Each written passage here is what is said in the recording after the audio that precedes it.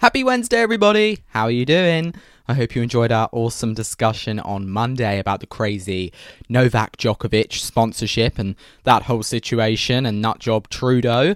And I hope you are having a good week. Welcome back to the show. It is apparent around not only the UK, the US, but the West as a whole that we are facing a migrant crisis right now, in particular, and perhaps more worryingly, an illegal migration crisis.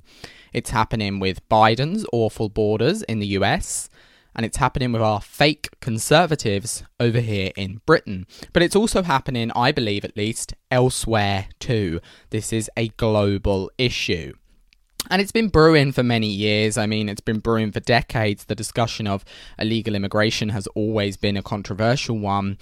However, those who tried to warn us of its build-up, of its development, were merely labelled xenophobic or racist or whatever it may be, because they warned that having thousands of undocumented fighting-age men coming across the border and not being documented might not be as safe as it's portrayed. Shocker. Not to mention how unfair the entire situation could be for national citizens. Well, Fox News reports, and be prepared to get angry, that a 95-year-old Korean War veteran living in New York City was kicked out of his assisted living nursing home in New York last week to make room for, you guessed it, migrant housing. But worse than this, he wasn't just kicked out for economic migration or for refugees or legal immigrants. No, he was kicked out to house illegal, undocumented migrants. Fox News reports that he, disgustingly, was given under 2 months' notice to leave. He issued the following statement. It's very, very powerful if you ask me. One day, there was a notice on the board. I think that gave us a month and a half to find out where we were going to go, he said. I thought my suitcases were going to be on the curb because I'm not that fast. If it wasn't for my daughter, they would have been on the curve. That was it. I said, no, you're not moving me. And they said, yes, we are. Everything was done behind closed doors. We didn't have a chance to actually make any attempt to stop them because there wasn't enough time. Obviously, this is disgraceful and it's happening around the world, as I said, not just lefty, but actually so-called conservative governments who are not putting their people, who are not putting their veterans, their pensioners first. It is an expression of the America last, Britain last attitude that the establishment politicians are rooting for. And I am just glad that Tamaro, who is this gentleman, is safe with his daughter after this entire crazy situation. On this same note, we are seeing that even many public figures are having, they are at the end of their tether with this crisis. Home Secretary Suella Braverman said the other day that, quote, multiculturalism has failed. A controversial statement indeed. And only a few short days ago, Elon Musk tweeted from the Eagle Pass border crossing to give what he described as an unfiltered view of the surge of migrants where he attended.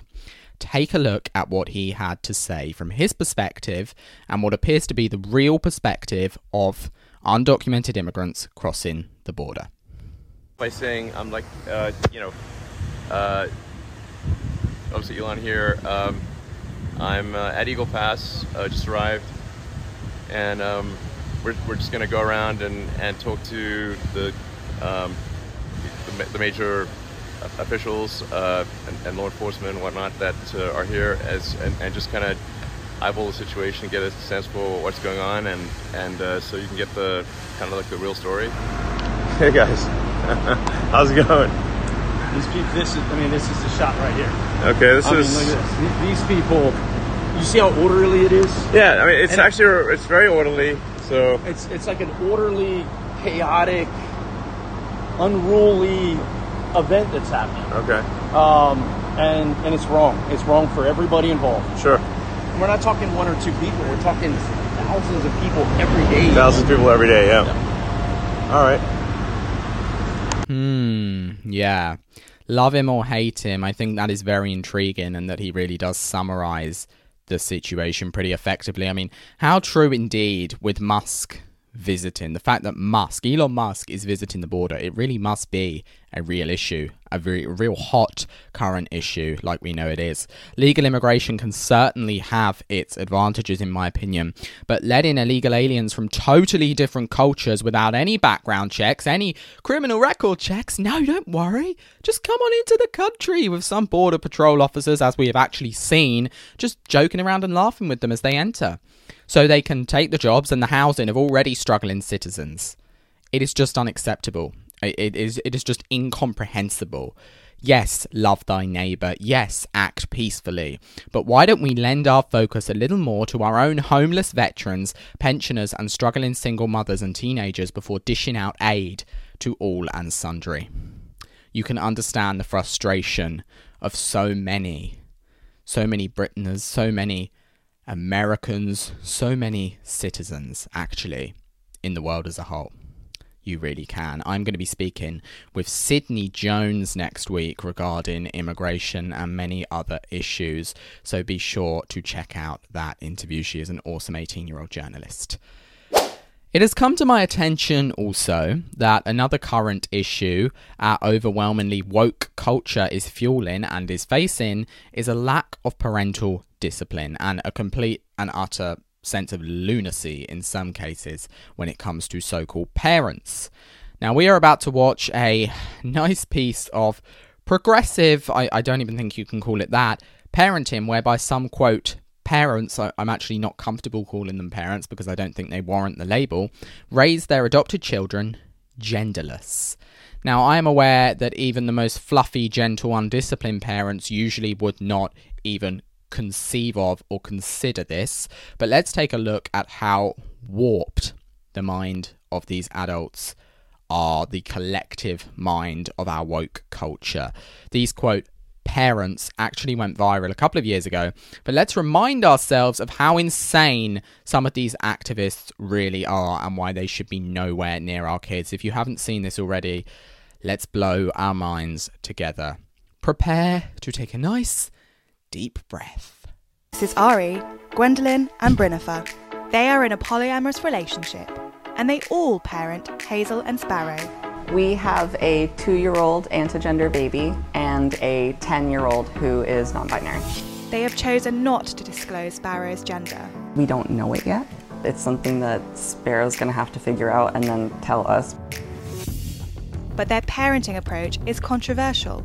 I have literally received death threats. Crazy, crazy lady. I hope karma hits you back and your kids grow up to detest you. These polyamorous parents let their children choose their gender. And for their oldest child, Hazel, that's neither male nor female. Please tell us how and why you decided to come out as non-binary.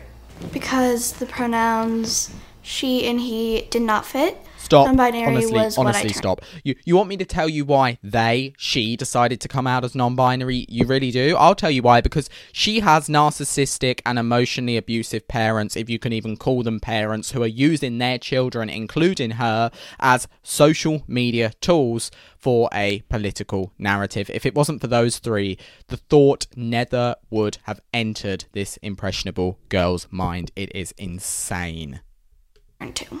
Though I do choose to act and look more feminine. Can I go down now? Of course. And 2.5-year-old Sparrow has yet to make a choice about their gender. Sparrow, do you want a banana?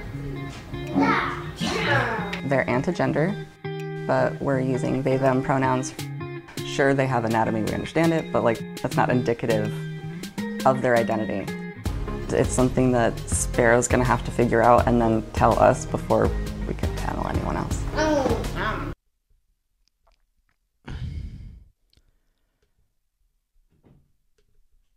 Oh my goodness, I cannot comprehend the brainwashing these children are experiencing in that household. I mean, the fact that their entire upbringing is now ruined, in my opinion. Their mental health will inevitably, from my point of view, be ruined because their polyamorous parents are fueling the problem. Worse than that, creating the problem. The damage you do psychologically to a 2-year-old girl when you deny reality. You can't even have the guts to tell her she is a girl. It's as if these guys or girls or whatever you want to call the parents literally want to create gender dysphoria in the kids so they can maintain their social media platform and views. I can't even wrap my head around how offensive this is to people who are organically and genuinely dealing with similar issues.